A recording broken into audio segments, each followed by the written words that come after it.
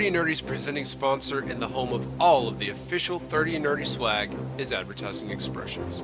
Juice, what would Superman be without the big S on his shirt? Yeah. And what about Iron Man? What if he couldn't slap that Stark Industries logo on everything? You know, Clark and Tony, they probably go to Advertising Expressions, like us, for all their advertising needs. Oh, yeah. And so should you. And when you need your own symbol, like for work, church, school, a team of super friends maybe, check out Advertising Expressions. They can help you get your name and logo in front of as many people as possible, as often as possible, for as long as possible. That's right. So whether you're a billionaire, playboy, philanthropist, or faster than a speeding bullet, check out Advertising Expressions at advertising-expressions.com. Or give them a call at 423-586-3270. And tell them the nerds at 30 and Nerdy Podcast sent you.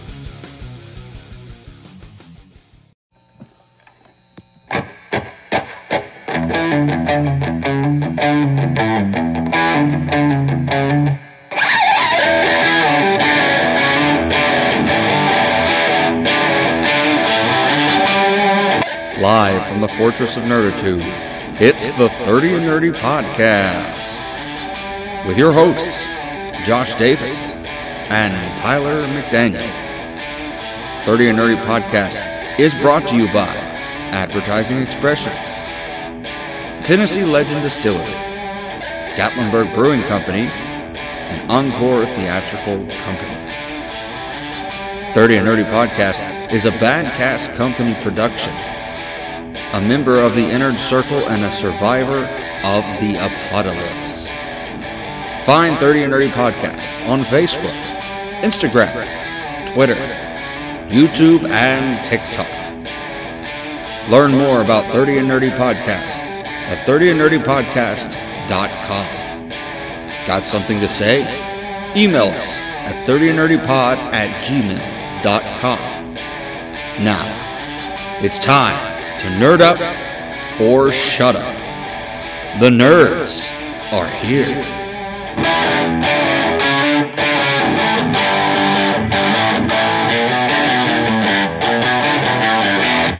What's up, nerds and nerdettes? Welcome to another week of 30 and Nerdy Podcast. And gonna go ahead and apologize for the lie that the opening said, because not both of us are live in the Fortress of Nerditude. The juice is loose in the fortress, but the old Duker is sick in bed. Sick in bed, where I've been all day. And I told Maddie today when I was texting her, I said, I know I've been saying like I wouldn't mind a day off where I don't have to be anywhere or do anything. Like, even though I had Saturday and Sunday off, it was Tennessee game film fest. I was like, I wouldn't mind having a day off where I just get to just stay in, not go anywhere. And then last night I started feeling a tickle in the throat and some congestion. And this morning I woke up achy and miserable. And I was like, not exactly what I had in mind when I said I'd like a day off with nothing to do. Careful what you wish for. Yeah. Be careful what you wish for. But I did mask up and go get tested just in case. Let this be a lesson to all of you. As much as I am very pro-vaccination and pro-masks, you can still contract it if I test positive. It could be the flu. It could be upper respiratory. It might not be COVID. But if it is COVID, use this as an example, ladies and gentlemen, that even if you're vaxxed, even if you're wearing masks, you should still play it safe. The pandemic is not over. Rant over. But it was still packed, man. I went and got tested, and I didn't feel like paying $120 for a rapid test, so I went to the health department and did the free one, and still packed. Line to the, people with umbrellas and ponchos waiting in the rain lined up to get tested, and I was like, and this is, well over a year later, and It's crazy. It really is, man. And it sucks being sick. I was just there, so I'm feeling for you. Yeah, There's other viral things going around besides COVID, so it could be that too. Because I was 99.9% sure I've got it. This is finally it, and I did 2 tests, and I was okay. So could be something else.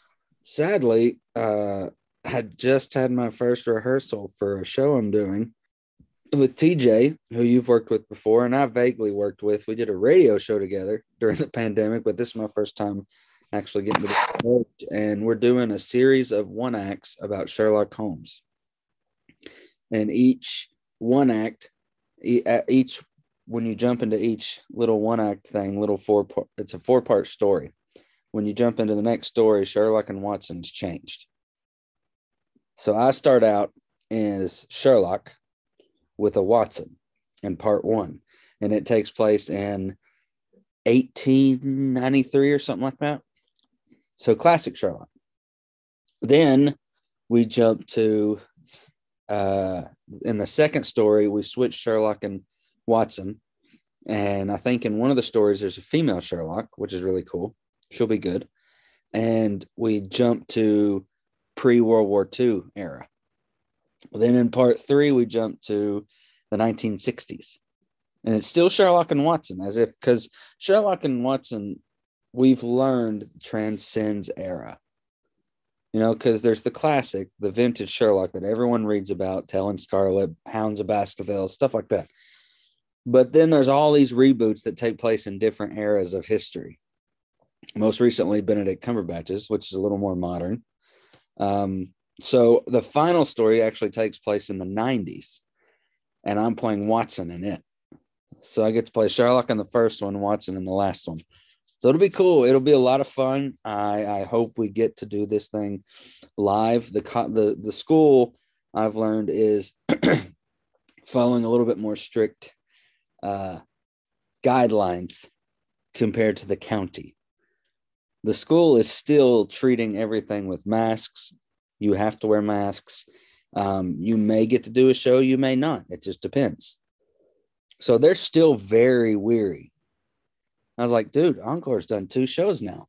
And I guess Theater Guild did a show, and I was like, dang. So Walter State's actually still playing it very safe, very strict. And it's good, but it's also nerve-wracking because I want to be on stage again. But it'll be a lot of fun. Enough of that. How has school been? School's going great, man. Thanks. I'm having a lot of fun. Really loving my new gig. Well, my second year in my new gig, but I'm loving it. Now that things are a little more under control than they were before. Still, like you said, not totally okay, but I'm finally going to get to do a show, so I'm working on that. But I'm just very, very busy all the time. I feel like every single waking moment is filled with some obligation, right now. And trying to get ready to go to this music festival this weekend.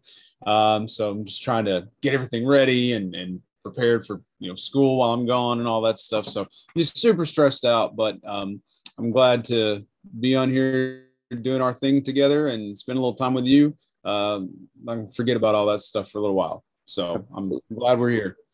Yeah, I know, man. So we did get to do something fun a few days ago. We went to Friday Night SmackDown. We were back live for the first time in close to 2 years for us. I really can't recall the last time that I was at a live WWE show. Me neither, man. The last one that comes to mind was Raw in Atlanta, like 3 or so years ago. It was supposed to be Ric Flair's birthday or something. I went with Logan. And I remember y'all went to that.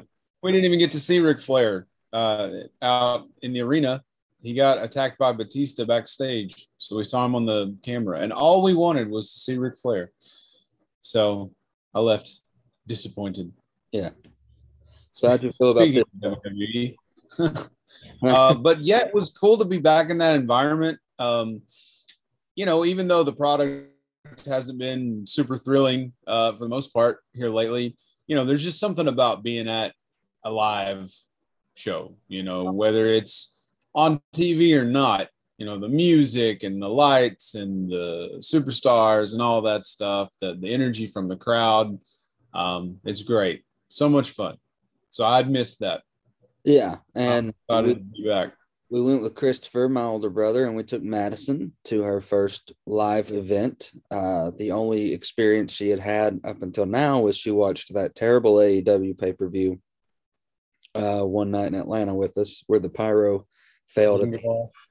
And she watched a little bit. She watches a little bit from time to time with her grandfather when he's watching it. So other than that, that was her experience. She loved it, dude. She loved she was like, it's like live theater, man. Like the lights, the sound, the reactions, hearing the smacks, hearing them fall into the chairs and steps and stuff. I was like, oh yeah, nothing will show you how, quote unquote real the athletes are going through like a live event. As a teacher, I love to inform people. I love to explain things to people, which can be really obnoxious, but I try to, wait until people ask me first.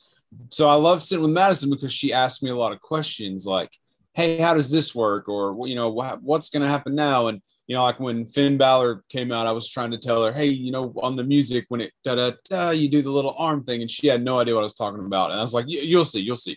And then she got it. She figured it out. It was a lot of fun. We had a great time. She reached over. She asked me, she said, who do I cheer for? I said, whoever you want to, babe. Good guy, bad guy, whoever you want to. We cheered for a lot of bad guys and several good guys. We cheered for people who were against each other. It's like, we don't care. We like them both. I did tell her, I said, one thing you'll notice is that you'll see a lot of adults cheering for bad guys, and you'll see a lot of kids cheering for good guys. So, but we also seem to always sit around. Oh, good Lord. Every single time I'm with I don't want to speak of this fine young woman's character. I don't know her. But she was awfully loud. And sometimes I wondered if she understood that what we were seeing wasn't, actually based in reality. It was show business. Yeah. Well, her voice alone sounded like she smoked 2 packs a day. It is. So okay, baby. Yes, it is. Okay, Uso. Where's okay? Yeah, baby. Come on, Finn. No, he ain't. He ain't scared of you. Oh, no, hon. Yeah. Just antagonizes my older brother, Christopher.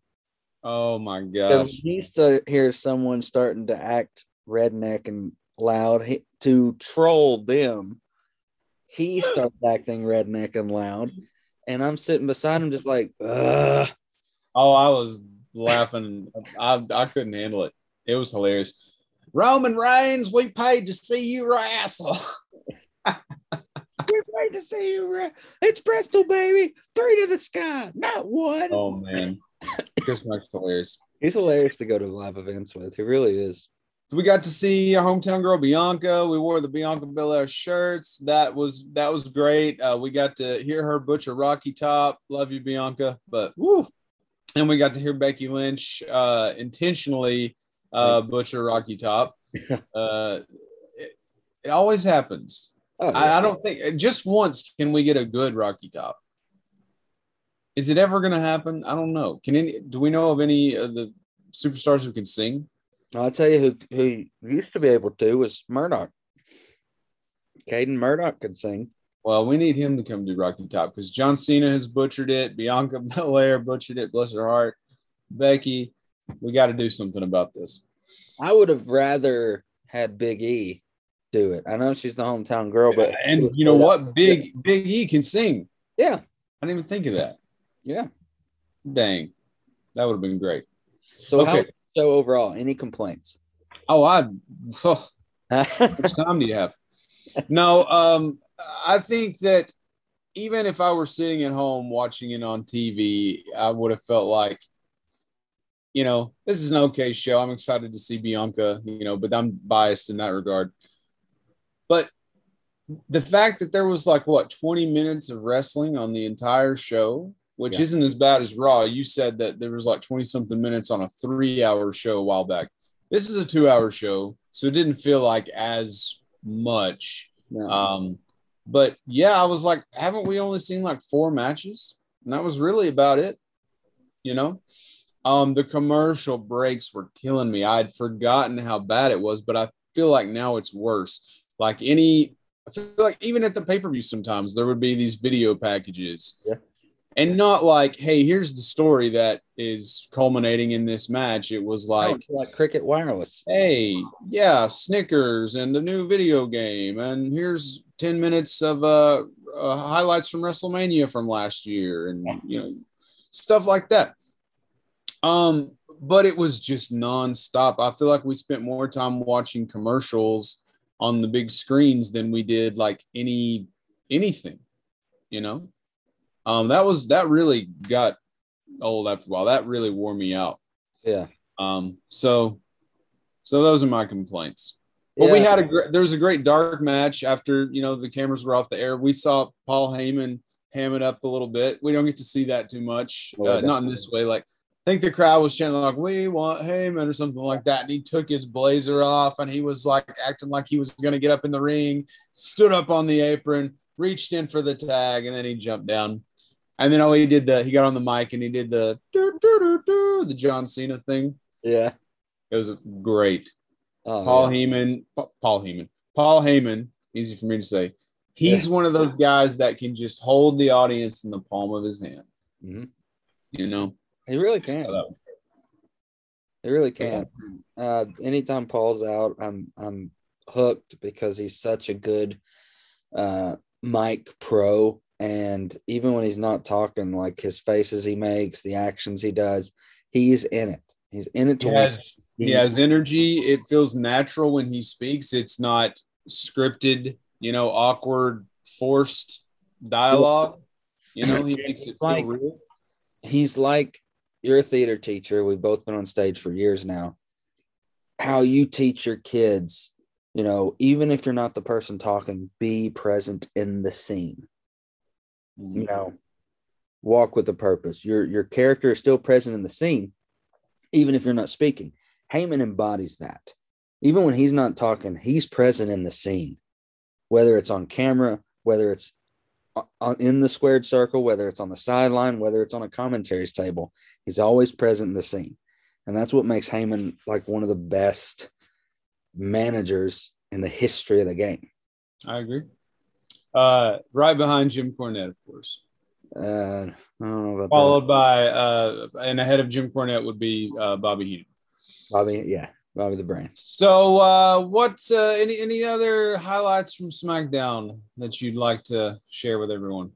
Well, I mean, when we were entering, we actually had to ask ourselves, is there really a show going on? No. Because there's nobody surrounding Thompson Bowling. And what we learned was, everybody was already inside. We were late. We were late. And late to WWE is 10 minutes early. So we missed the opening dark match, which, we were fine with. I bought Maddie her first shirt, and it's they had shirts there, which I guess they're doing now, that are to the city they're in. They had 2 shirts. One said Knoxville 316. I bought it. And then hers was Knoxville WWE Live Tour. And it was orange and white, and it said I was there on the back, or where were you, or something like that. And so she's got her first shirt, and I definitely think that she'll be ready to go to a pay-per-view next with us, which we're talking about the one on New Year's Day in Atlanta. That should be pretty. Yeah, it's called Day One, I believe. Yeah. January 1st in Atlanta. So we're gonna look into that. I'd like to check it out. The first ever. It's a premiere pay-per-view. Yeah, never been done before. So never been done before, and on the history making year. Go down in history, baby. History. So All right. before we move on, I do want to take a second to wish our, thoughts and prayers or those things to the family of Gabby. The story's all over the news right now. We're not going to go into too much detail. You should definitely tune in to Reverie True Crime page. Has been following that a lot, and it's all over the news. So, we hope that justice will come for Gabby, and everything goes better in the near future. And just I hope that it opens eyes, because there are people who disappear every single day in every state across the union, in every country, every single day, whether you're, a different color, different religion, different orientation, people disappear daily. And I hope that, we've had a lot of those lately, disappearances and missing people. And I wish we could bring more awareness to this. For instance, I learned following this tale is, did you know that we do not have a database for national park missing persons? No. No database, because too many people go missing in national parks in a year. Wow. It's too much data to keep up with. I'm like, that's a problem. That means there's a problem. Maybe we should do something about that, guy. Yeah, exactly. But thoughts and prayers from the 30 and Nerdy podcast to her and her family. So you have been, tooting this. You said this week you were going to bring in a nerd word, and you were going to really work on it, and you were going to change the game. Now, I haven't looked at it. Oh, haven't you? No, I haven't. Well, I don't know if it's game changing, but I got two. How about that? How's that for you? Ooh. Yeah. Okay. Now I did not make these up, unfortunately. That I'm just not up to that level yet. You were the Gandalf of Nerdwood. Okay, I can't top it. Maybe for the big finale next week, maybe I'll be able to invent one, but we'll see. I'm gonna make it my goal. Okay. While I'm listening to Metallica, I'll be thinking about that. Okay. This weekend. Sure you will. All right. So the nerd words that I've chosen are Attercop and Tom Noddy. Yes. Tom Noddy, Noddy, not Naughty, like naughty. Tom Noddy. So these are not used in the movie. I don't think. I didn't catch it if they were, but this comes from the book. See, when they're in Mirkwood and the spiders are, about to eat the dwarves, Bilbo's got the ring on. He's walking around. He's cutting the dwarves loose. He's killing the spiders. He's just kicking butt, right? And he sings this little song to the spiders to mock them and taunt them and get them all riled up and distract them.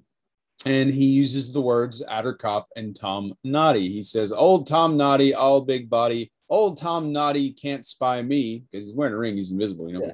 Attercop, Attercop, down you drop. You'll never catch me up your tree.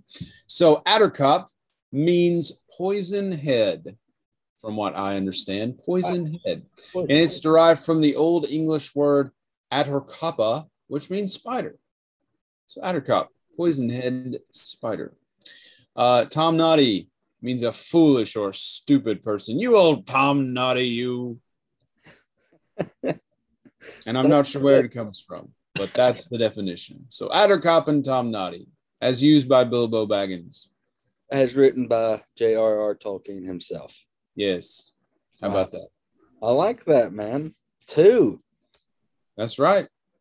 So go out there when somebody, doesn't hold the door open for you, or, they brush into you and they don't say, "Excuse me," or, they show up at your door and eat all your food and don't even say thank you, just like what happened to poor Bilbo. Well, you know what you ought to do, my friends? You ought to look that person in the eye and say, "You, sir, or madam, are a Tom Noddy." Yes. Oh, it's true. Be bother and confusticate you, Tom Noddy. Hey, look at how, fancy you sound when you, right? Completely changes my class system using those words. Absolutely. And you know what the best thing is that when you say all this stuff to someone, they may not even realize that you're insulting them. They'll be like, "Oh, yeah, thanks, man. You too." My name is Tom. Hey, How do you know that? Anyway, so speaking of words from The Hobbit, we're going to talk lots of words about The Hobbit. Lots of words. I assume. So I've been told, allegedly. We're going to talk about The Desolation of Smaug, the sequel in the Peter Jackson Hobbit trilogy. We're going to get to that right after a word from our sponsors. Tennessee Legend Distillery was founded in 2015 and has quickly become one of the top distilleries for natural extracts and ingredients in its spirits. With no high fructose corn syrup, artificial sweeteners, or harmful ingredients, Tennessee Legend Distillery has 4 locations in the state of Tennessee, with our Newport, Sevierville, Cookeville, and Nashville distilleries. You see, at Tennessee Legend Distillery, we have spent more time focused on the quality of our spirits than the number of our stores. We have a great selection of non-flavored spirits as well, like vodka, bourbon, whiskey, and gin. Tennessee Legend Distillery has multiple awards and medals for state, national, and international spirit contests, and even carries 2019's Best Tasting Whiskey in the state of Tennessee with our Salted Caramel 60 Proof Whiskey. We offer discounts for veterans, active military, nurses, police officers, firefighters, first responders, and even multiple bottle discounts. Don't live in Tennessee? We ship to select states. Go to gacraftspirits.com to see if we deliver to you. That's gacraftspirits.com. If you stop by the Sevierville location, tell them 30 and Nerdy Podcast sent you and be a legend with Tennessee Legend Distillery by receiving a free shot glass and 15% off of your order. What are you waiting for? Cheers to you.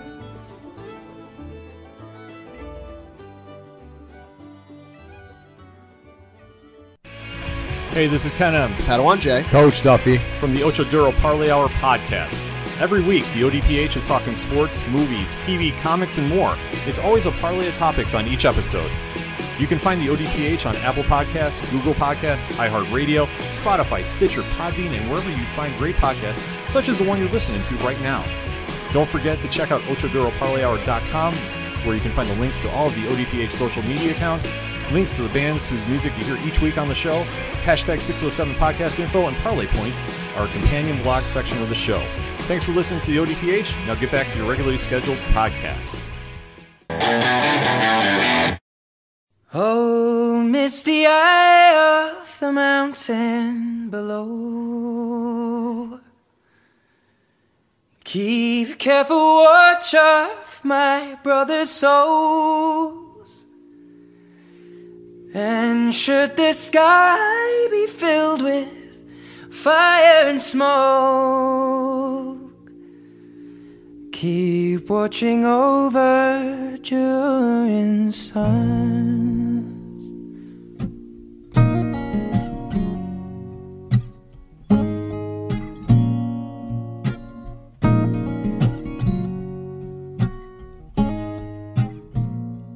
All right, welcome back, nerds and nerdettes, and we are talking about The Hobbit, The Desolation of Smaug, or Smog, depending on how you pronounce it. But Smaug. Yes, most likely it's Smaug from the AU. Smaug. Being in the middle, and that's how they say it in the movies. So, that big old dragon down there, Smaug. Yeah, the big scaly dragon, Smaug. Oh, great one. The stories and songs do not compare to your riches and glory. The immeasurably wealthy. Very wealthy. Smaug. And he just lays in it like he doesn't spend it. He doesn't. He lays under it like it's a blanket. Yeah. What kind of problems would you have in the world if that was your blanket? None. Like your blanket is just millions of gold. Like today, that's probably Bezos money. The only problem you might have is one little spot on your belly where your armor, your scale, or whatever you want to call it, doesn't cover it. And, you know, we've been meaning to do something about it. We've been meaning to get it fixed, but we'll get around to it, you know. But other than that, no worries. Move a little bit and a coin hits you and you're like, oh, God, that hurt. That hurt. Well, there's a hole in the Death Star where, you know, you could shoot something there and blow the whole thing up. You know what? No big deal. We'll get to it. We'll get to it. We'll put up a sign. Okay. There's a hole in Smaug's chest. Problem. We'll get to it. I'll see the doctor Monday. This was on Saturday. Who has the time? Who has the time? I've got all this Honestly, gold to lay on. I have to take another nap and all my gold. So you got a little info here for us. Let's talk a little bit about the Desolation of Smaug. Yes, sir. That's right. So last week we talked all about the Unexpected Journey, the first movie of the trilogy of The Hobbit. And now we're talking about the sequel, Desolation of Smaug. It was released on December 13th, year of our Lord, 2013. I was there opening night. I was there. I remembered like it was yesterday. It had a budget of $191 to $250 million. Not really sure what that means. I don't know if that means the whole trilogy or just this one movie, because they kind of shot them all together. So I don't know. At the box office, it did underperform the first film. It got a whopping $959 million. So still very, very impressive. Still did very well. A major success, one might say. Yeah, it was a great movie. And out of the three, I've seen the third one the least, but this one still I've only watched 3 or 4 times. So a lot of it was very fresh to me. Well, I can tell you a lot of it was very fresh to me because what I saw in the theaters was obviously the theatrical cut. And what I showed Maddie was also the theatrical cut. I talk a little bit in depth about it later on when we're at Dol Guldur, but the amount of stuff cut from this version, man, is astronomical. They cut way more from this. All of the Thrain stuff was all cut out. Yeah, he didn't even exist. Yeah, didn't even exist in the theatrical cut. Okay, so before we get into the story here, let's review for just 1 second here. Okay. Last week, I said I want to keep a count of how many times Bilbo steps in and he saves everybody's behinds, okay? What was the count? There was twice in the first one. It was only twice? I think it's twice in the first one. And I want to say it's 3 or 4 in this one. Okay, so in the first one, it's in the movie, not the book, but it counts, I guess. He stops the warg and Azog from getting to Thorin, right? Thorin, yeah. He saved them from the trolls, or he stalled. He stalled, right? He was smart enough to stall. That's 2. Is that it? Yeah, that's it in the first one. All right, so 2. We're on with 2. Yes. So we'll try and see just how often it happens in this part of the story, because I remember there being several. There's several in this story, and it just keeps going against the stuff that the dwarves said about him in the first movie. Like, dude, he's been doing. It's kind of like in Princess Bride, whenever Inigo says, "Fezzik, you did something good." It's like, dude, he's been doing good shit the whole movie. You can't just say that at the end. He's been saving her butt time after time. So we open with Bree. Very cool prequel-like opening. We flash back to the village of Bree. Fans of Lord of the Rings will recognize Peter Jackson's cameo, just like he did in the first movie. Carrot Man. This is probably like the grandfather of Carrot Man, the one that we knew in Fellowship of the Ring. Yeah. You can tell they're family. I mean, the resemblance, it's uncanny. Well, the grandfather was a little less hefty. He was a healthier gentleman. But when we met his grandson in Fellowship, he had just started the carrot diet. So we never got to see what came of it. I hope he's doing well. They did rebuild Bree, and I don't know if in the originals it worked this way, but I watched a little bit of the behind the scenes stuff, and they talked about how the little street up to the inn, and that's the same sign from the originals, same exact one, the Inn of the Prancing Pony. But you could walk from the street literally into the Prancing Pony like continuously. It wasn't two separate sets, which you get a lot of times. Wow. That way, you get that really great shot in the beginning of it's the street. You pass Peter Jackson, goes right into the bar. One continuous shot. Nice. Mm-hmm.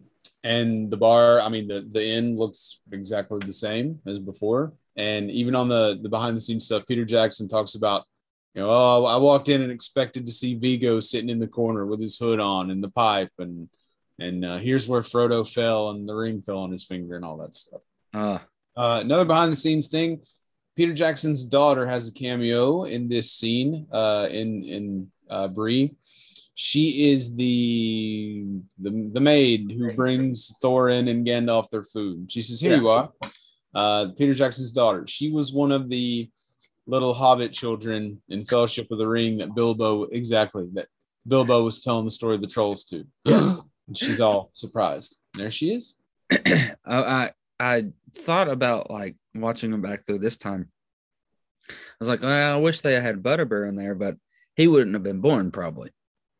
He'd have been a child 60 years ago, because in Lord of the Rings, he's a regular everyday human, and he was probably late 40s, early 50s in Fellowship. Yeah.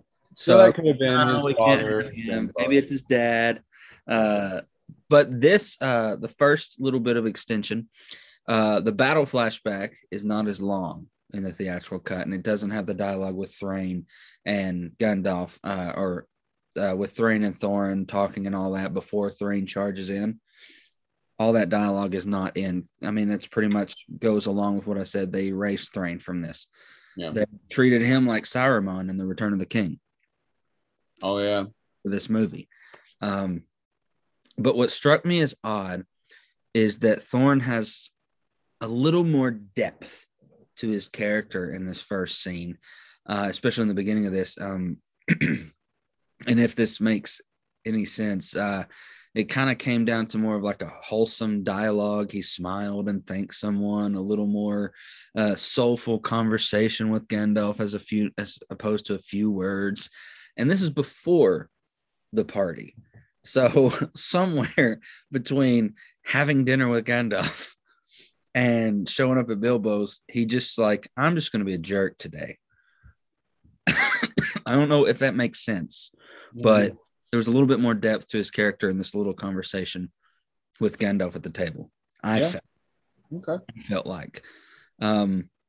So we also an extension is him asking Thorin about what happened with the Dwarven Ring. Mm-hmm. Not mentioned once in the theatrical cut, the Dwarven Ring, because it was the last one that Sauron had not got a hold of, and it was on his hand. Yeah, with the ring, and he's like, I don't know, I didn't find my father. Necromancer gets it. Yeah. Now this scene, of course, is not in the book, but it is mentioned in the appendices in the back of Return of the King. So this did happen. This is straight from the lore. Wow. So very smart that they met up in Bree and they talked, and this is sort of how the plan formulated. And that's how you know Jackson's a fan, because someone who just read the book and not the appendices of any of the book would have been like, well, this wasn't in the book. Actually, sir, it was in the lore. Doesn't have to be in the book to be in the I sure hope Peter Jackson's a fan.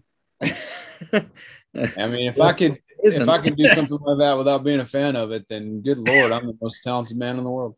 So then we go to a year later, and they're still trying to get away from the goblins and all that stuff, the wargs and the orcs and all that. And they just left the Eagles, and we encounter Beorn. Yeah.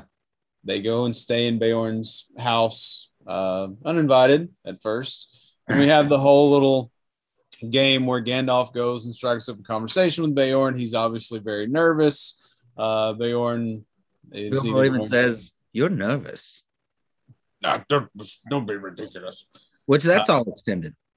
In the theatrical cut, they get through the door, that tells them to go to sleep, and then it flashes to Bilbo waking up and Beorn's pouring them breakfast. Wow. They cut all that. No. Yeah. I didn't know that. Yeah, this is straight from the book. Yeah. Again, he has to have a conversation with him and bring him out a couple at a time, and poor Bomber has to come last. You know, they sped it up, obviously, but do you call 3 a troop? Oh, whatever. Yeah. Wow, I can't believe they cut that. That was it was intriguing. Pretty enjoyed that prominent moment in the book. Because you can tell when Thorin finally kind of comes out of the doorway, Beorn knows him. Yeah. He looks at him like, oh. Which would explain why he's suddenly okay with them just crashing, you know. Because he's kind of like, you know what? They do kind of deserve their home, probably. I like my big. Well, and he even says, like, I don't like y'all, but I hate orcs a lot more, so I'd rather see you win. So he feeds them, gives them a bunch of milk and honey and stuff like that. In the book, it says they have like jerky and nuts and fruits and stuff like that for their journey through Mirkwood. So I tell you, there was a funny Bomber moment when they're running to the large house, to Beorn's house. He turns around and sees the bear and just outruns everyone, just haul asses it like he leaned all his body weight forward and it just took off. One thing I do want to say about this whole scene, when I was reading the book, this is what I pictured. This, from the giant bees to Beorn's characteristics to the giant table to the axe chopping, Jackson captured it. And the only thing it was missing, I'm sorry to interrupt. The only thing it's missing, though, if we're saying, you know, book accuracy, that they could have done, and if they did it and I missed it, I'm sorry, you correct me. That in the book, the animals are the ones who brought out the tables and brought out the chairs and served them all the stuff. The only thing they showed were bees laying down handkerchiefs. Other than that, there were no other animals. Okay, so it was sort of alluded to. The mice helped a little bit, like moving silverware and stuff, but other than that, there were no like groundhogs doing anything or something like that. But it was like deer or something. I like don't know. Straight out of Snow White. Basically. Yeah. But I have to say that about Jackson about a lot of things throughout his time in Middle Earth. Is every time I watch through either The Lord of the Rings or this, which this second one and third one has not been often. I've watched An Unexpected Journey far more because it seems to come on daytime TV sometimes.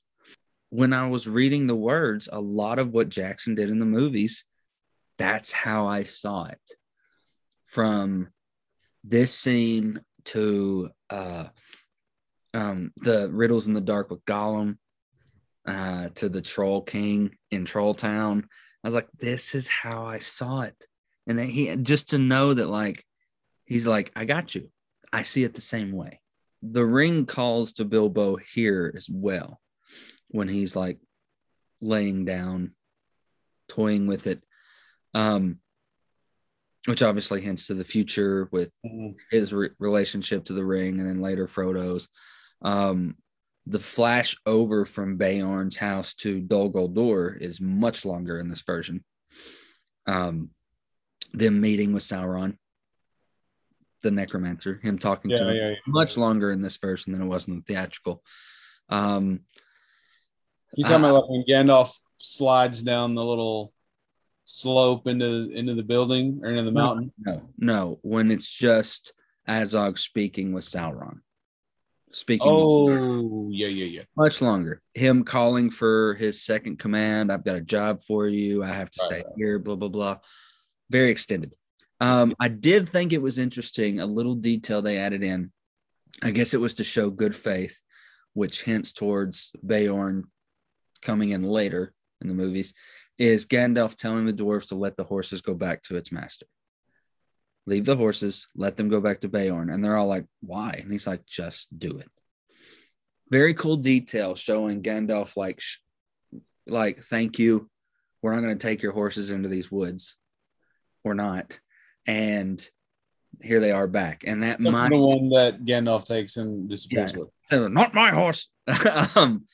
But so where were other things stick out to you with Beorn in this entire scene? I didn't care for the design of the man Beorn with the weird hair. Like they did a lot of weird hairdos Chops. in this trilogy. I didn't care for that. He looked like Giant Gonzalez.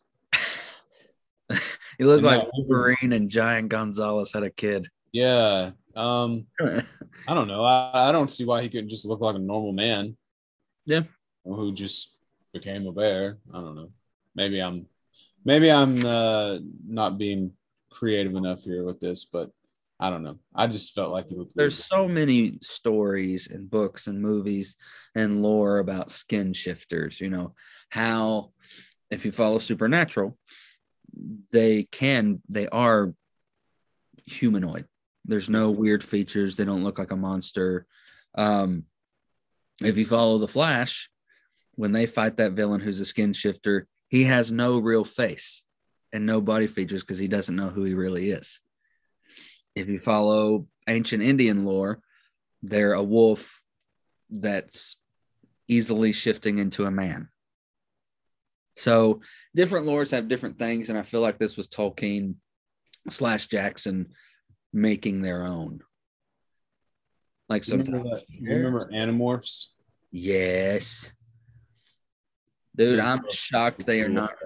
I am so shocked they haven't tried to reboot Animorphs. One day. One day. No, we need to stop giving these ideas away for free. We'll do Cut it. this out. Write this one down. I'm going to delete that. I'm going to edit that out.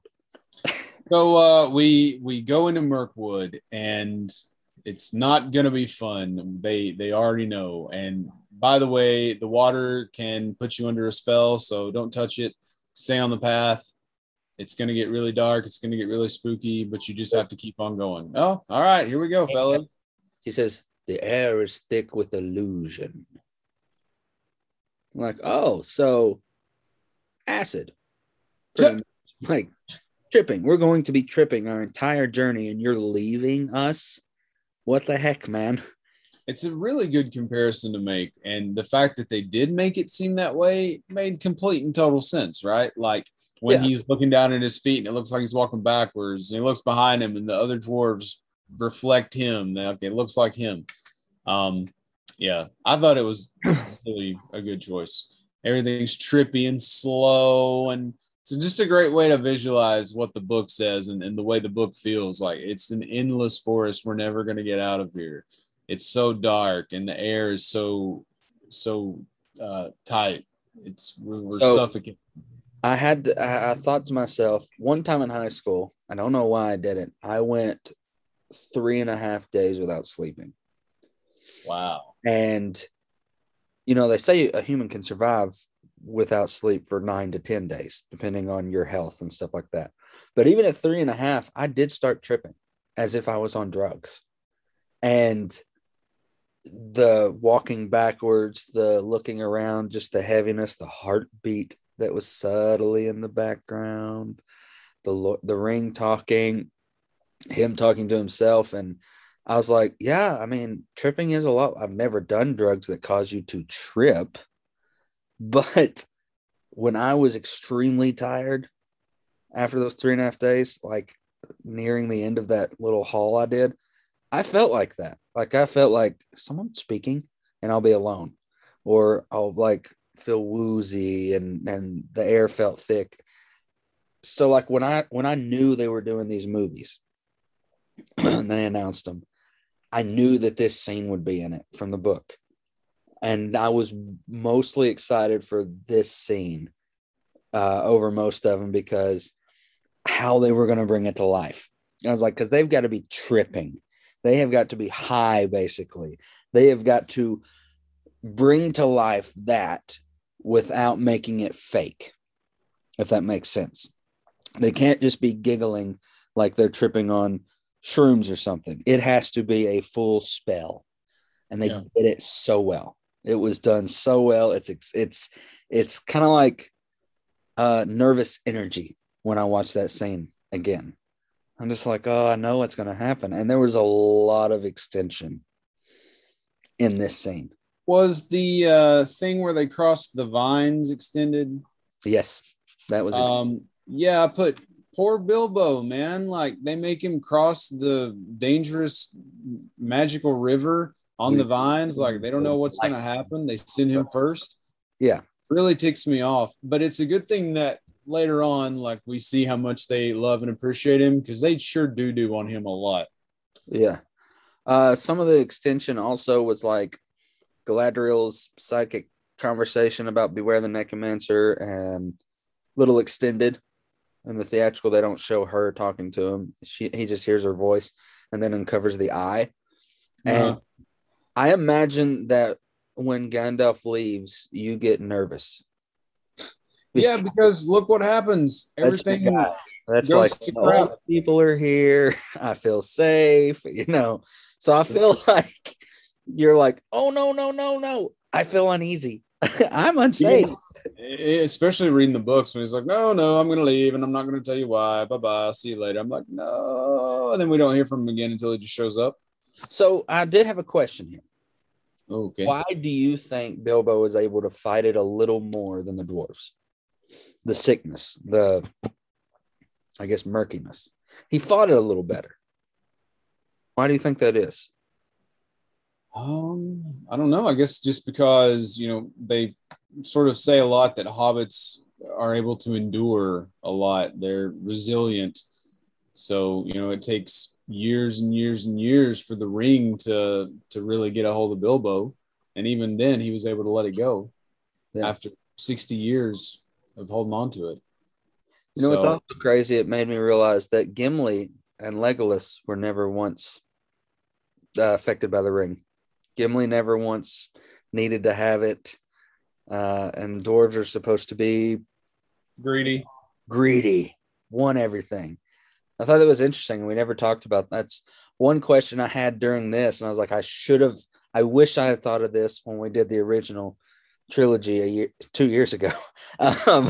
But it had me thinking like, it might be that he's a hobbit. It might be that he has the ring, maybe. But I thought that was done well as well to show him kind of, he starts having conversations with himself and like, no. We don't need to go over there. I'm going to climb this tree. Hey. So he does, a little immune to it more so than the dwarves. Of course, Bomber falls in the dang river and goes to sleep, and they have to lug his big old heavy behind around the forest. Bomber is like the earthquake of the dwarves. And if you don't know that reference, I'm talking about John Tenta, the wrestler, also known as Earthquake, who I thought was just the worst. The worst. So Bomber is the earthquake of Middle Earth. Jeez. Just throwing that out there. Why is it always spiders too? Maybe Tolkien had a fear of spiders or something, because that's always the thing. Because I know if this were cross universe, Ron Weasley would be pissing his pants right now. Yeah. Something about spiders in fantasy. There is. Terrifying. They do get that one brief moment of relief when, Bilbo does, before the spiders show up, when he climbs up the tree and he sees the sun and, we're almost there, and all the pretty butterflies and stuff. Once again, I'm going to count that. Yeah. Bilbo is the one he had the knowledge to look for directions, not to mention what happens next. But I'm going to count that one. So we're up to three. Three total. Three total. All right. So now we have all hell breaks loose. Spiders. He stabs the first spider when he fights him in the face, and after he gets cut and stabbed, and before he finally kills him, he's like, "It stings. It stings." He's like, "Ooh, sting."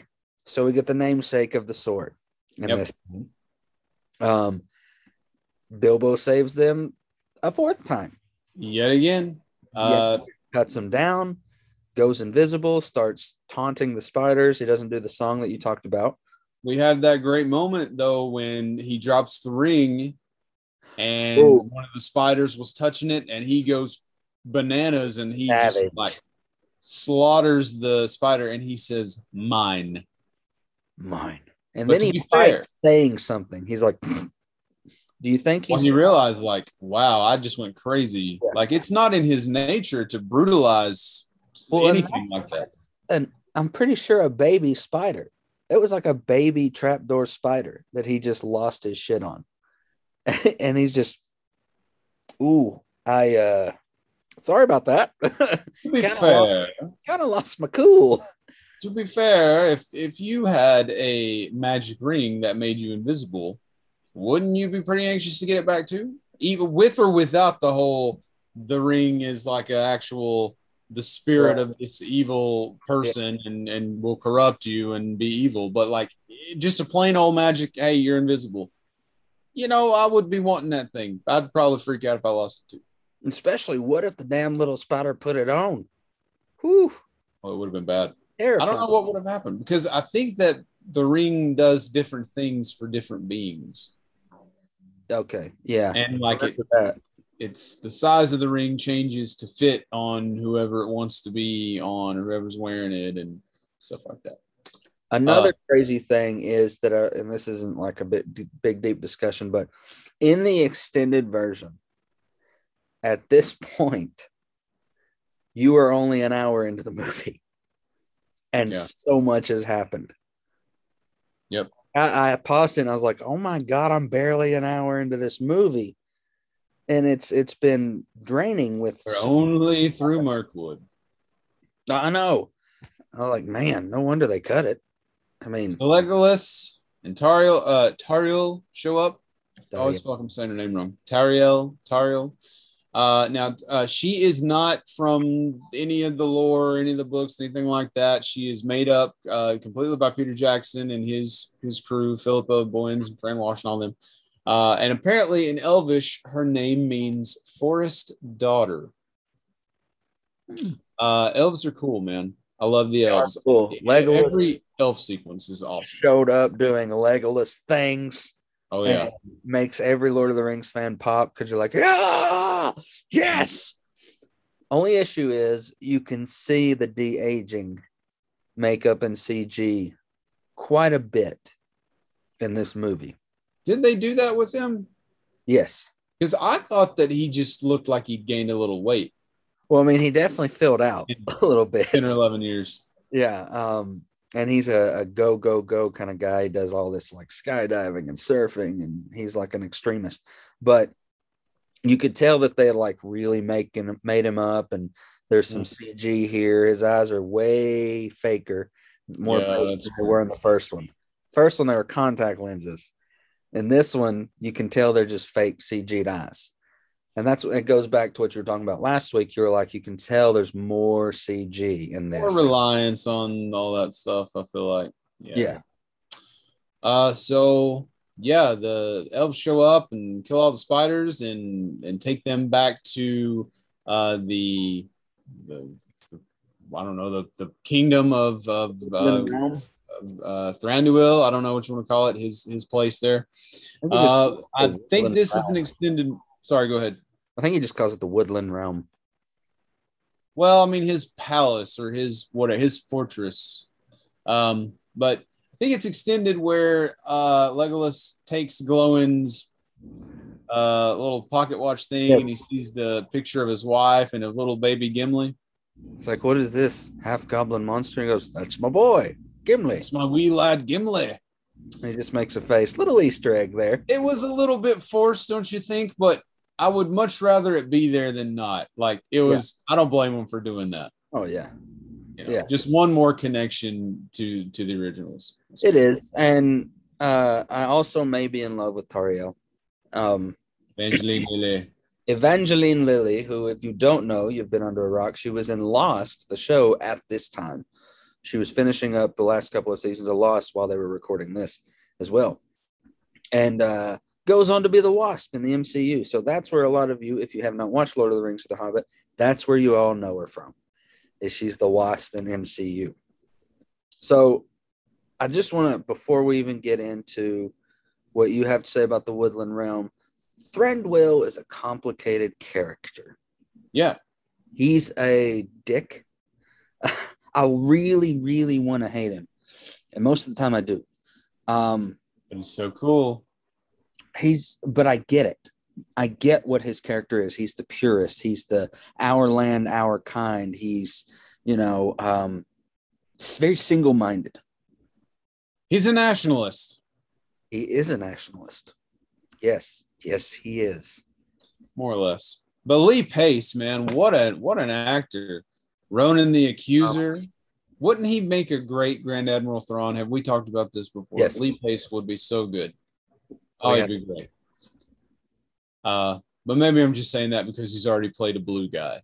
But, So, Thranduil, he and his father were a part of the last alliance of men and elves at the defeat of Sauron originally. Yeah, Thranduil was there.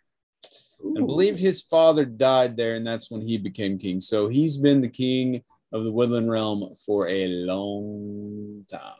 He even says 100 years. 1,000 years. For an elf. It's true. I've got time. Do you? And I believe what they were trying to insinuate in the movie was that he has, when he revealed this like scarring on his face, this is where he's concealing scars from a dragon. Yeah. He's had an encounter with a dragon. Do not talk to me of dragon fire. I've felt its wrath. Yeah. Oh, I learned this about Thranduil. It's actually something I knew, but I didn't realize Thranduil was involved with it. At some point, like early on in Lord of the Rings, in the books, or maybe right before, Gandalf questions Gollum, and he learns the history of the ring from Gollum because he doesn't really know like how it came to be there and all that. So I guess like in the movies, this is when Gandalf went to Minas Tirith and he read a bunch of scrolls and stuff. Yeah. So yeah, this was how I learned about it. That was actually in Thranduil's dungeons, the same place that the dwarves were kept. Gollum was kept there for a while, and he held him so Gandalf could come talk to him. I knew that it happened, but I didn't realize that that's where it happened. Nice. So I learned that about Thranduil. So he's helpful. He's an ally. He's just not a nice guy. Yeah. Now the romance that's subtly blooming, the little love triangle between Legolas, Tauriel, and Keely is obviously not from the book because Tauriel's not from the book. Imagine if that had been the animated version. And that's what all the wood elves looked like. Ooh. Yeah. She's beautiful. She's an angel. Peter Jackson makes it work. Keely, you should stop drinking. So in Lord of the Rings, the dynamic is a bromance, but this is a full-on lovey-dovey romance. I looked up some complaints because I wanted to look up for this one, because I did find what you said earlier, it did less in the box office. One of the complaints is the introduction of a romance. They were like, we got it with Aragorn and Arwen, and do we really need this created character for a romance with a dwarf? We got the same thing with Legolas and Gimli in the bromance. Why do we need this? Mm-hmm. What are your thoughts on that? Yeah, I can see it. I don't necessarily think it's a bad idea to have a romance in a totally separate trilogy. I shouldn't say totally separate, obviously connected, but these are 3 separate movies. This is a separate story. So, I think there's always room for romance if you can include it, because that draws in, that interests another part of your audience, And, but at the same time, yeah, I felt like it was a little weird, but at least Keely was like kind of a handsome dude, whereas the other dwarves were busted. It also does raise a little bit of stakes in this because you've got that asset of, will Keely die? Or will she die? Will Legolas be jilted and try to hurt Keely? There is a little bit of stakes raised in introducing this love story. For the record, I do not remember what happens with Tauriel in the 3rd movie, so don't say anything about that. I know about Keely, but okay, don't tell me about Tauriel because I can't remember. And seeing Legolas jealous, it kind of goes through against their lore, though, right? Aren't elves supposed to be somewhat angelic, devoid of feeling? No. I mean, they can love. I guess that's Is true. that what you mean? I mean, Arwen, she loved. Yeah. Galadriel was married. She loved. I guess I just got that feeling from the woodland elves that their Thranduil rules them with less Iron Fist, little more cold. weakness. Do not show love. Do not, I think that's just Thranduil. Yeah. And yet again, here's another time the Bilbo saves them. Steals the keys, gets them out of their cells, and puts them on the barrels. So we're at 5, 4. I believe that's 5. That's 5. We'll Dude. say 5. Our savior, Bilbo Baggins, the bravest hobbit in the world. So the barrel ride down the river. They actually filmed this on an actual river. These poor actors playing the dwarves really had to bounce around in these big barrels. Yes. Wow. It was wow. They said the water was very cold. They had to do this for several days. They had lots of safety people involved because there was a waterfall at the end of this. So if you got a little ways out, they had several people coming to get you and reel you back in. But they all said it was such a great experience, and that was their favorite part of filming on location, and they would all do it again in a heartbeat. Well, Maddie, because it looked great. Since she saw it, Maddie has always said this should be a ride at a theme park. It'd be a great water ride. And since it's WB, it would probably have to be Six Flags. Yep. Even though Universal owns theme park property, Harry Potter's a WB product IP. So it would to me, it would kind of be like a version of Dollywood's River Rampage and like a log flume. Maybe add in like a target system to where you're shooting the orcs, with a bow and arrow while you're going down this raging river in a barrel type car. Because obviously they're not going to sit you in a barrel, but it's one thing that shocked me about Six Flags is, Disney did Marvel World and they've got freaking Pandora, and Universal's got Harry Potter World. The fact that nobody has done Middle Earth in a theme park shocks me, because the fun you could have in a Middle Earth theme park, I think is I would go huge, especially in New Zealand. I mean, I would want it here so we could go, but man, I mean, the stuff you could do, like the shops, the restaurants, the rides, the experience, you could, have your own weapon crafted by dwarves or elves. Yeah. Like they do wands and lightsabers. I mean, okay, I'm giving away another damn idea. Right. Add it to the list. Add it to the list. So apparently Peter Jackson wanted to have a whitewater action sequence in Fellowship of the Ring when they were in the little canoes when they left Lorien on the way to Amon Hen. They were planning to do it. They did all the storyboarding for it, but there was this big storm and it destroyed a bunch of the set they had already constructed for those sequences. So they decided to just cut their losses and move on without it. So he made sure to do it in this one. There's a little bit of extension here, but for the most part, this was all pretty much theatrical cut. This was all in the theatrical Bomber's cut. big moment with the barrel bouncing around because he's fat. Achilles badass moments, more Legolas awesome moments. Standing on the heads of the dwarves and still had to save Legolas at one point. Oh, and Bilbo, when they got stuck at the gate, I think it was one of the orcs was coming right up on somebody. He stabbed it in the throat. Yeah. Check. That's another one. 6. Whoa, 6. Our savior. So we flash over though. After this, the Tomb of the Nine or whatever. This is Dol Guldur. Yeah, when Gandalf and Radagast are talking about going in there, he sends Radagast to go get Galadriel and tell her what's going on. And walk in there and talks about the ring race being summoned. Sets up Lord of the Rings really well. Gives more Radagast Gandalf moments. But we'll get back to Dol Guldur in a little bit. We're in Lake Town. We meet Bard, who I enjoy. Yeah. Bard, I like the character. Sort of like Aragorn light, diet Aragorn though, right? So I said Bard is like Diet Aragorn mixed with Faramir. Stop. You did not. With Faramir. But it's like you take Diet Aragorn and you drop in a little bit of Faramir there, shake it up, pour it out. Bard. Yeah, he's a leader of men. They talk about, oh, that's the guy right there that all the people look up to. We'll follow that guy. And then he's destined to be king. He's descended from a long line of humans who, made errors. Yeah. He's got to try to redeem the bloodline or whatever. Same deal. One failed to kill Smaug. His grandfather or whatever failed to kill Smaug. Did you catch the old Stephen Colbert? I did. I wrote that down. Stephen Colbert and his kids were in Lake Town. Yep. He has the eye patch and he signals them and his kids run by him. It's like a signaling for the master saying Bard's at his house. Technically, Colbert played a bad guy.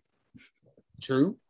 We also meet Stephen Fry playing the master of Lake Town, the legendary Stephen Fry. Legend. My all-time favorite Stephen Fry movie is actually Hitchhiker's Guide to the Galaxy. Oh, I was going to say V for Vendetta for me. I mean, that's obviously up there, but Hitchhiker's Guide is one of my all-time favorites. So I appreciate him for that. He narrates that. He also did the audio Harry Potter games books and the audio books as well. Yeah. Yeah. Now, And he was also, you've forgotten this, I bet. You remember Fable? Yes. Was the Reaver In in 1 and 3? Nice. Yeah. I know his voice is used for a shit ton of stuff. He's been in V for Vendetta, he's the Cheshire Cat in the live action Alice in Wonderland movies. Yep. Some Monty Python stuff. I mean, he's a legend. And add this to his resume now, which when he first debuts, he has pain in his foot, and Alfred, who sucks, by the way, says gout acting up again. What do I look like in the apothecary? I felt the gout comment. I bet. Someone needs to tell him that it is the brandy that's giving it to him. Brown liquor increases the uric acid levels in your blood, which causes gout. So The more you know. the more you know. Yeah, he was a nasty old dude, that old master Lake Town. He is from the book. He's described as, being greedy, very much a politician, but he's intelligent. I don't think he's as bad of a guy as they make him out to be in the movie, but you got to have villains. You got to have conflict, right? Yeah. But I believe, if I remember right, in the book, and I don't know if this happens in the movie, like once, they kill Smaug and they end up getting all the gold out of the mountain and stuff, Bard gives the master of Lake Town a bunch of gold and says, we're going to use this to rebuild Lake Town. And he's like, oh yeah. And he runs off and he steals it.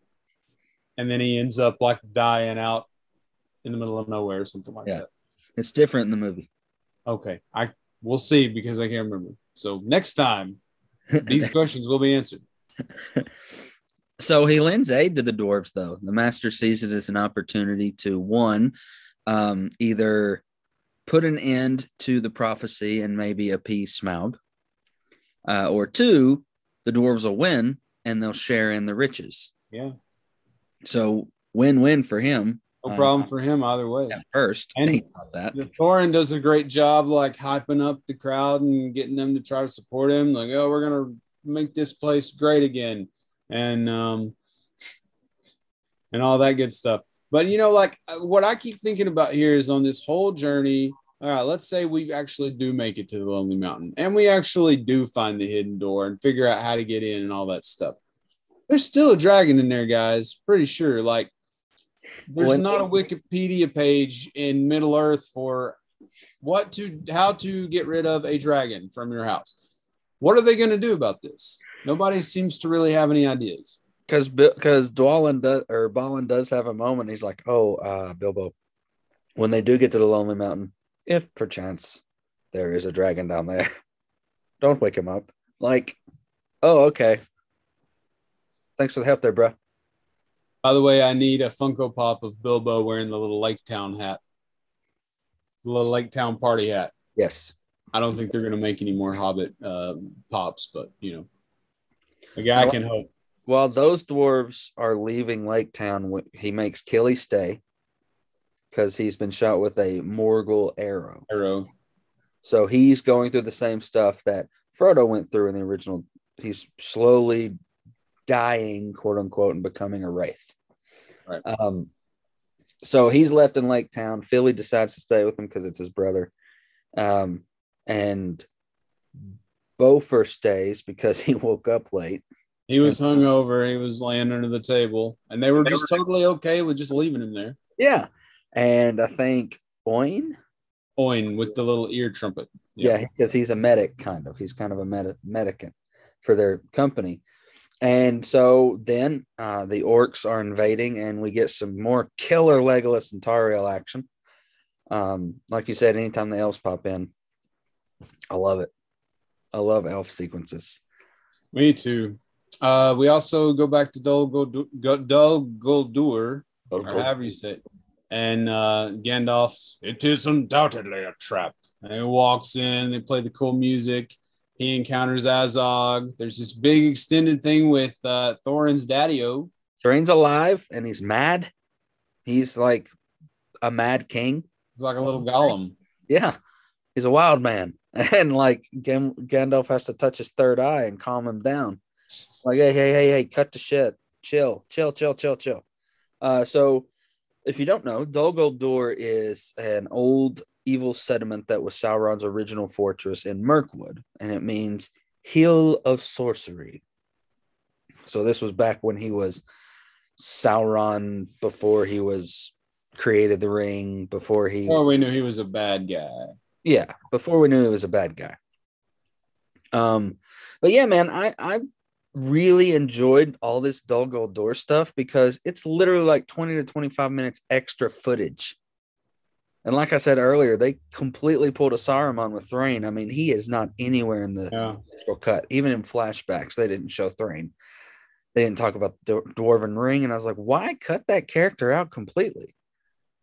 Because, I mean, readers of the book are going to be like, well, where the heck was Thrain? Well, but he's not really in the book so much either. I mean, he's mentioned.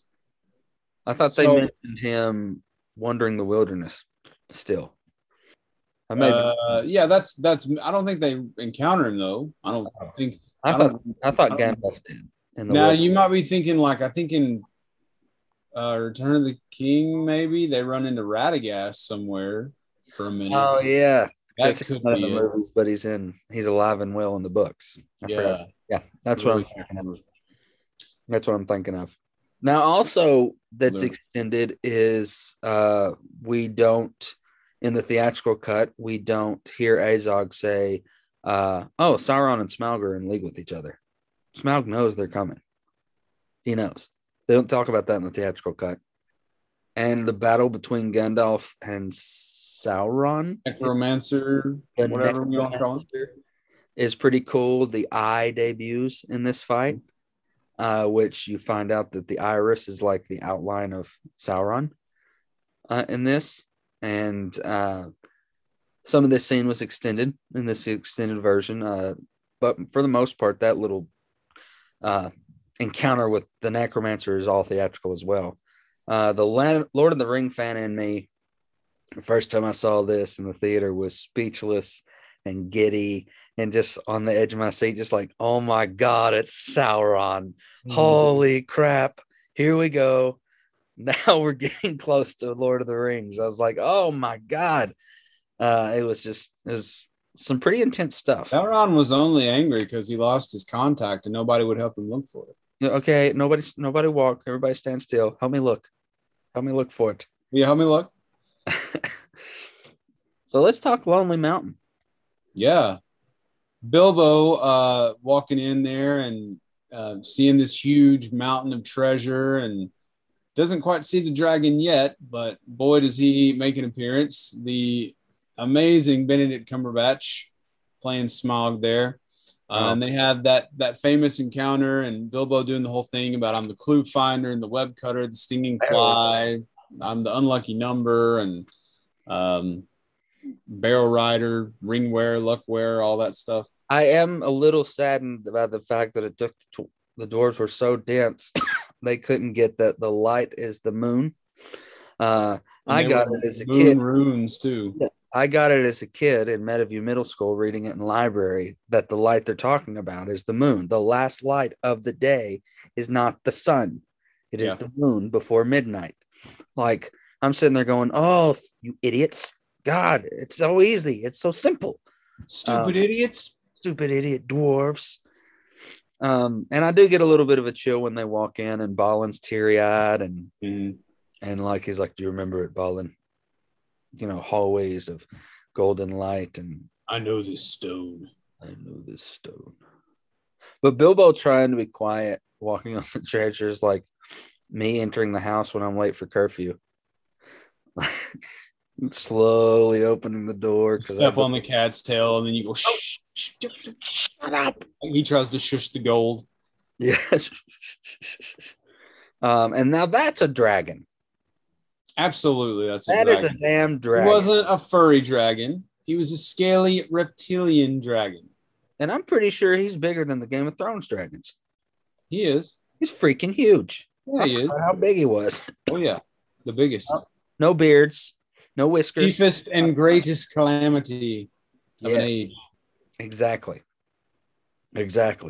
So the moment where they find the last of their kin in the tomb area, it was pretty morbid. Yeah, it was. Sad and morbid. Yeah. And when he drops the line, he says, we'll do it together. If this is to end in fire, we will all burn together. Boom, he said it.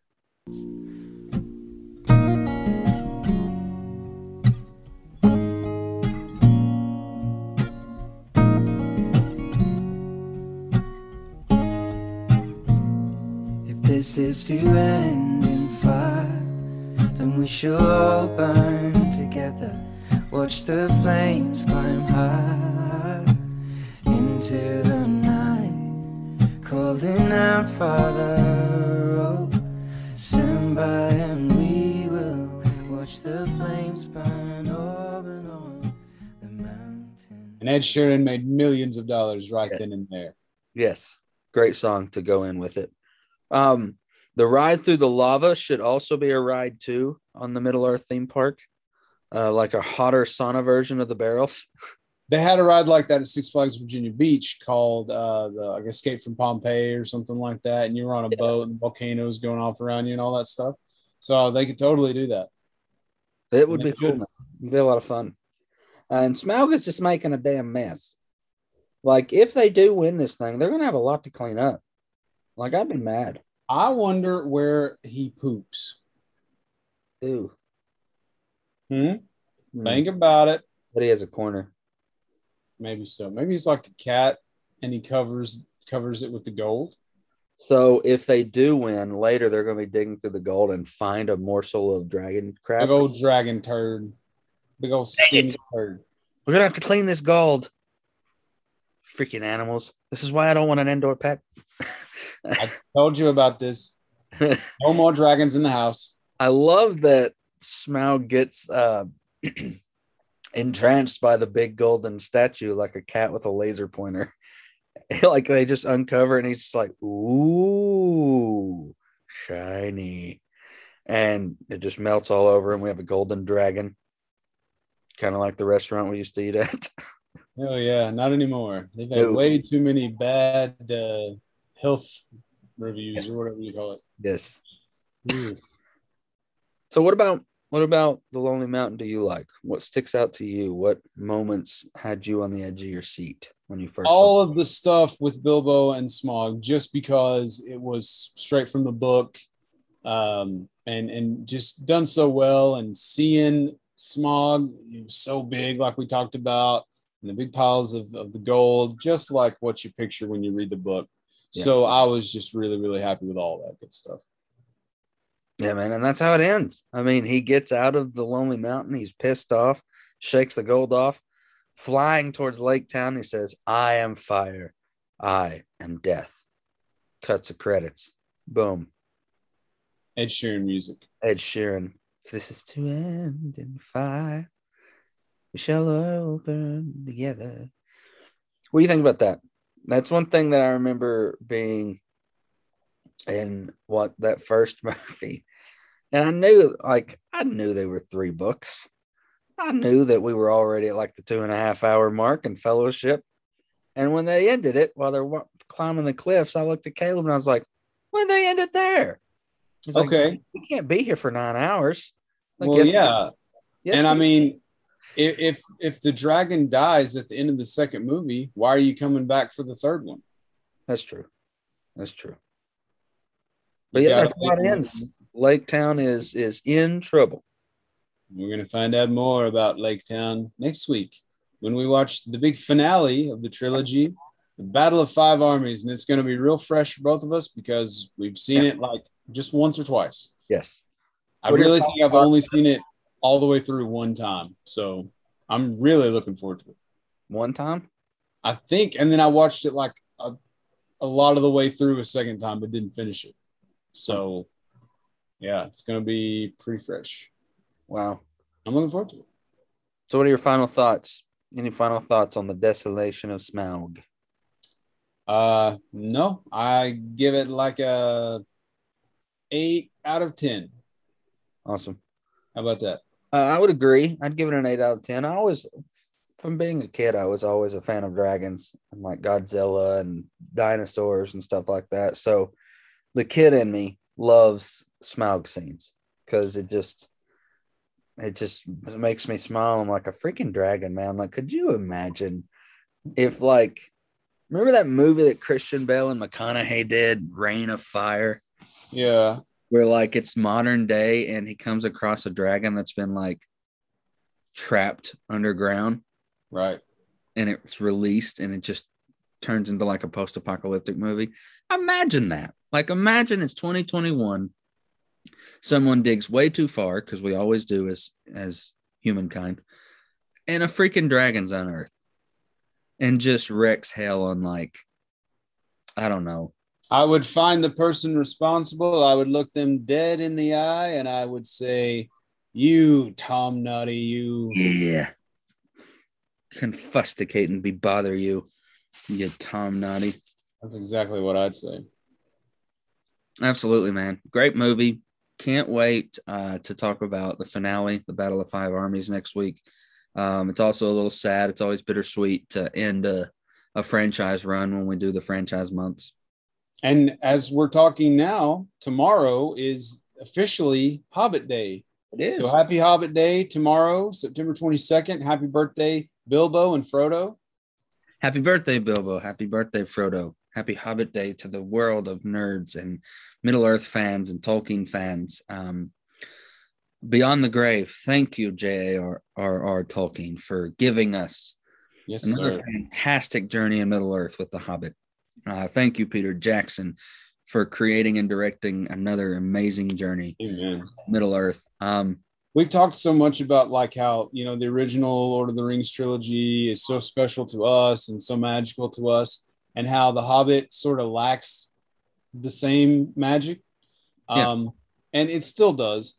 But I will say that I have really, really enjoyed watching through Peter Jackson Hobbit movies. Mainly, I guess, because it's like seeing them for the first time, because it's been so few times that I've watched them. But just being back in that world again, and how closely everything aligns, and all the little callbacks to the movies and references for people like us, I appreciate it.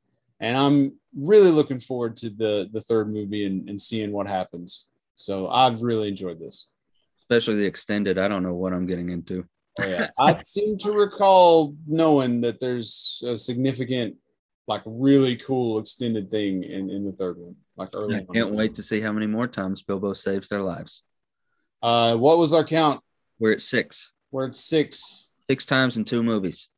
And also, he was the first to go into the into the mountain. Brave. But, we won't count that one this time. So we'll give it benefit of the doubt. Just 6. Just 6 for 2 movies. Thank you, nerds and nerdettes, for tuning in. Again, please take care of yourself. If you're able to get the vaccine, please mask up, be considerate of others during this time. Pandemic is not over. Enjoy your Hobbit Day if you're celebrating. I will be celebrating from my bed. Hopefully watching the bonus features of some stuff to already start notes for next week, because you can find a lot of those on YouTube. So thank you for tuning in. Please take the time to rate and review the show. And as our dear Emma says, give them 5 stars. Absolutely. She's always right. You should always listen to a child. The voice of a child is angelic, especially when she's saying, give 30 Nerdy Podcast a 5-star rating. Especially when she's mine. Exactly. A little biased, but, very kind of her to take the time to record that for us and send it to us. She's been buried in paperwork, and she's got a very busy schedule, but her people contacted our people. We made it happen, and here we are. That's great. That's great, man. So find us on all social media. The quickest way to find us is go to 30nerdypodcast.com, look at the directory. You can also learn more about the show and about us via the website, and we're always updating the site. It's still in update mode right now. I have a lot of time to work on it since I am sick in bed, because I had been putting it off. And Juice, anything else, brother? Feel better, man. And I look forward to seeing you next week when I come back from Louisville. Hopefully you'll be feeling better. Yeah. We can talk all about the big battle of the 5 armies. Be safe. Be safe. So to take us out of the show, for the doctor of nerdonomics himself, Dr. the Juiceless Loose Davis, I'm your Duke of Nerds, Tyler Mack. Here is Beth Crowley with her new song, In the End.